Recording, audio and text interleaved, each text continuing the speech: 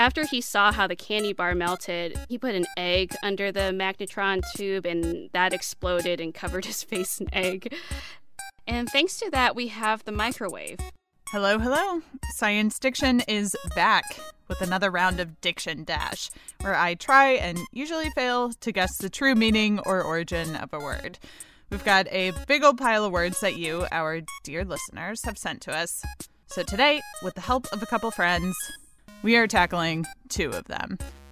I'm Johanna Mayer. This is Diction Dash. First up, Justine Paradise, a reporter and producer at Outside In from New Hampshire Public Radio. Hi, Justine. Hi, Johanna. What listener-suggested word do you have for us? I have selected the word Syzygy. Syzygy. How do you spell that? So actually, I read that this is the shortest word in the English language containing 3 Ys, which I can't definitively confirm that to be true. I didn't go through the whole dictionary, but 3 Ys and 6 letters is a very bold choice. So it's spelled Syzygy. Syzygy. Okay. And before we get to the quiz part of this, I'm just going to give you 2 clues. So this is a word that has Latin and before that Greek and before that Proto-Indo-European origins. Oh, boy. Right. But essentially the Greek root word for this is Syzygia, which further breaks down to the root syn, which means together, and zygon, meaning yoked or paired. And the 3 Ys, I would say, are also a clue. Whoa. It is like the Sherlock Holmes mystery, a sign of 3. Okay. I feel still completely adrift with this, and I still have no idea despite these clues. So in Syzygy, does this concept of yoking together refer to, 1, the situation in which 2 eggs are fertilized, so these are zygotes, and one of them splits, and then those 3 zygotes are triplets forming inside the womb? So that's option 1.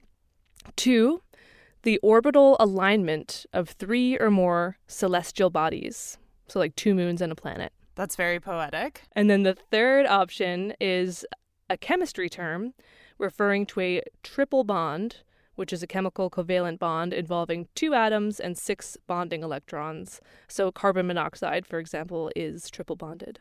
So the 3 options are the zygotes, orbits, or chemical bonds. I also just have to say that I'm very, 2 of these answers are fake, and I'm very impressed with your fake answer writing skills. They all sound very real and very plausible. Well, I will say that they are all real things. They're all real. They're not all a syzygy. Okay, I have no clue, so I'm going to go with the one that I liked the sound of the best, which is B, the celestial planets aligned. Hey, you got it right. Is that it? Oh, good. I love that. That is it. So syzygy, it has a few meanings, but the most commonly used is this one in astronomy. It refers to the alignment of any 3 or more celestial bodies, but you mostly hear it talked about in relationship with Earth, the moon, and the sun. So a syzygy, if you picture the Earth, the moon, and the sun, we're all kind of rotating around each other. But twice a month at the full moon and the new moon, the moon, the sun, and the Earth are all in a row. They're like in alignment. They're in a syzygy. Mm-hmm. So during the new moon, it's sun, moon, Earth with the moon in the middle. And during the full moon, it's Earth in the middle. Huh. So this actually became quite relevant recently. Did you hear about the I'm sure you did, the container ship in the Suez Canal recently? One of my all-time favorite news stories, yes. Right. Followed it closely. Extremely relatable. Yes. Getting stuck in a canal, blocking global shipping traffic. Yes. So syzygy actually became very relevant here because it helped engineers to free this ship. Basically, what happens in these moments is the gravitational force of the moon and that of the sun combine in such a way that it makes the oceans bulgier. So the high tides are higher and low tides are lower. It happens twice a month. These are called spring tides. And this was no ordinary syzygy. It was a supermoon, which is when a syzygy coincides with the moment in the moon's cycle that's closest to the Earth, so extra potent. So this helped them float the ship out of the place where it was stuck because the tides were 1.5 feet higher than normal. Was that something that they were tracking and watching for? Yes, yeah, and they knew it was going to happen, and so they had to prepare for it. And they had this one opportunity because then 2 weeks after that, it's also the lowest tide, so it was a real window. They would have been in a very real pickle. Yeah, exactly. So this time a Syzygy helped, but sometimes it hurts. Like during Hurricane Sandy, there was also a supermoon Syzygy, but in that case, it increased storm surge and exacerbated flooding and erosion. So it can have all kinds of effects, right? There's one more bonus thing that I can tell you, which that Syzygy is, I mean, I love the word. It's such a fun word, but I will say that I'm not the only person to think so. Like, a lot of people really like this concept. It's the name of characters in sci-fi novels. It's a concept in Russian philosophy. There's an electronica group named for Syzygy. Like, the list goes on. I was going to say Supermoon Syzygy sounds like a rock band. You should start it. I feel like I can see the t-shirt with, like, the moon in the background and, like, the lightning bolts for the S and the Y and the G's in it. Oh, man. You really have a vision. I do. This is great. I do. Thank you so much, Justine. This is really fun. You're welcome. Thanks for having me. Next up, I fail a pop culture quiz I didn't even know I was taking. I went with a word that I first heard in a very popular early 2000s rom-com, Serendipity. Ooh, which rom-com? It's Serendipity. And I find out which country's name is hidden inside that word / apparently very famous movie that I have never heard of. Next up, Eli Chen, senior editor of Overheard at National Geographic. Hey, Eli. Hey, Johanna. Thanks for having me on. What listener-suggested word do you have for us today? So I went with a word that I first heard in a very popular early 2000s rom-com, Serendipity. Ooh, which rom-com? It's Serendipity. It was starring... Oh, it's called Serendipity? Yeah, it's starring John Cusack and Kate Beckinsale. And in the movie, it's the name of this ice cream shop that she's obsessed with. It's also, like, one of her favorite words. She tells him over, like, I don't know, coffee or something, that it means fortunate accident. Okay, must watch this movie. So, Johanna, I'm going to give you 3 options to guess the origin story of this word. Alrighty. Okay, option A, it's an extension of the word serenity to describe how accidental discoveries seem to be made when a person is in a serene or calm state and not intending to make that discovery.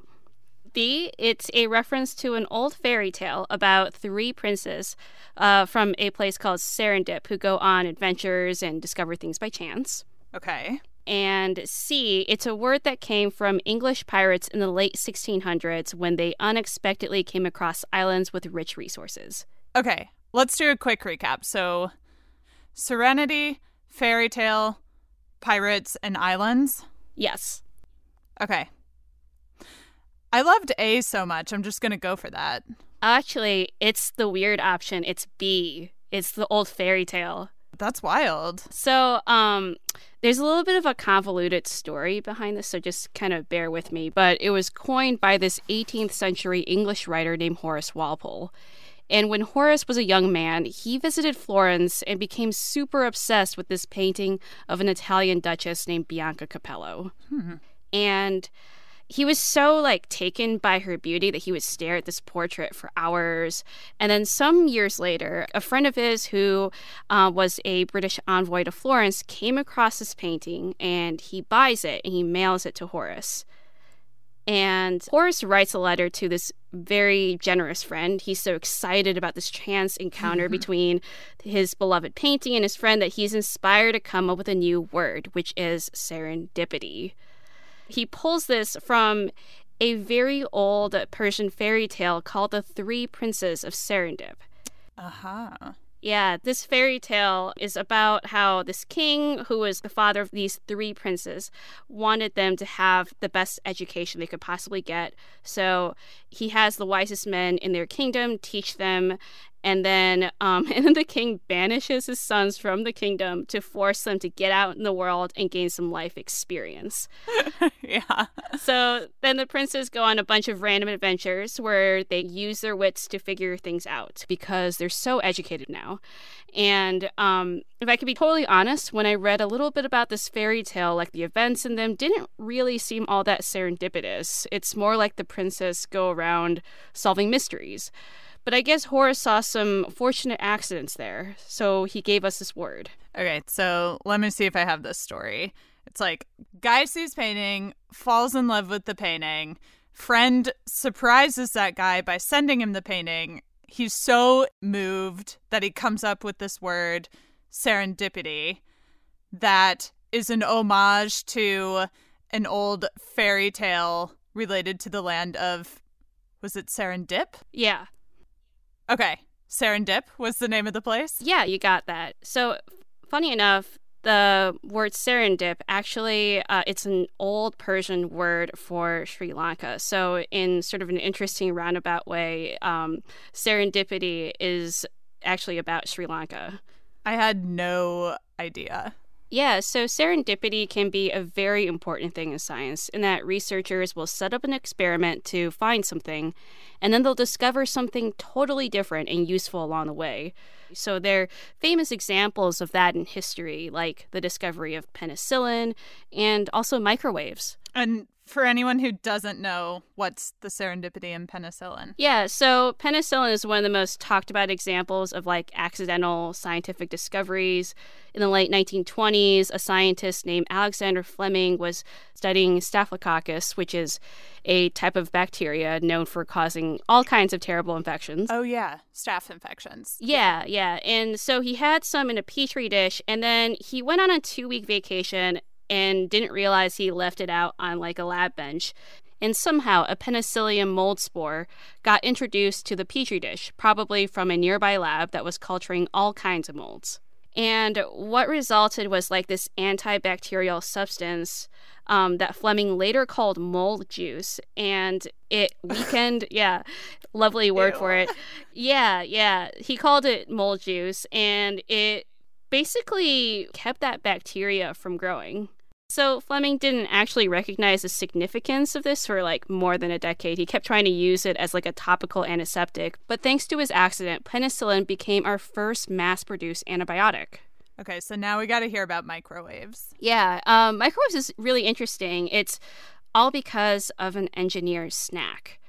So there was an engineer at Raytheon, which made all kinds of stuff for the military, and it's this guy named Percy Spencer. In 1946, he was standing near a magnetron when he noticed that a candy bar in his pocket had melted. Wait, do we know what kind of candy bar? Just curious. Yeah, so there's kind of a cute story behind it. So I read this Popular Mechanics article where, they interviewed Percy Spencer's grandson, and he said his grandfather always carried around like a peanut cluster bar in his pocket that he'd break up and feed the squirrels during his lunch hour. Oh my God, that is so cute. Yeah, it is. It is super cute. And thanks to that, we have the microwave, because the magnetron was melting his candy bar with electromagnetic waves, specifically microwaves. So after he saw how the candy bar melted, he put an egg under the magnetron tube, and that exploded and covered his face in egg. and then the following day, he brought corn kernels, and he used microwaves to pop them. And he shared that popcorn with everyone else at the office. And that's basically how he discovered microwaves could be used to cook food. So microwaves have their origins in office snacks, essentially. Yeah. Yep. Eli Chen, thank you so much. Yeah, thank you, Johanna. If you have a word you want us to cover, let us know. You can email us at podcasts@sciencefriday.com, or better yet, leave us a message on our brand spanking new phone number. Give us a call, leave us a message, and we might play it on the show. The number is 929-499-WORD. That's 929-499-9673. Science Diction is produced by me and our senior producer and editor, Ella Feder. Our music is composed by Daniel Peterschmidt. Fact-checking by Robin Palmer. Nadia Ortelt is our chief content officer. And she and Ira Flato hatch up some pretty innovative ideas sometimes. Their latest project is a sci-fi branded energy drink. It's really amazing stuff. It's all pure ingredients, totally organic, gives you energy for days. And the best part is the name. Nadia gives Ira credit for that. Yeah. He called it mold juice. See you in a couple weeks.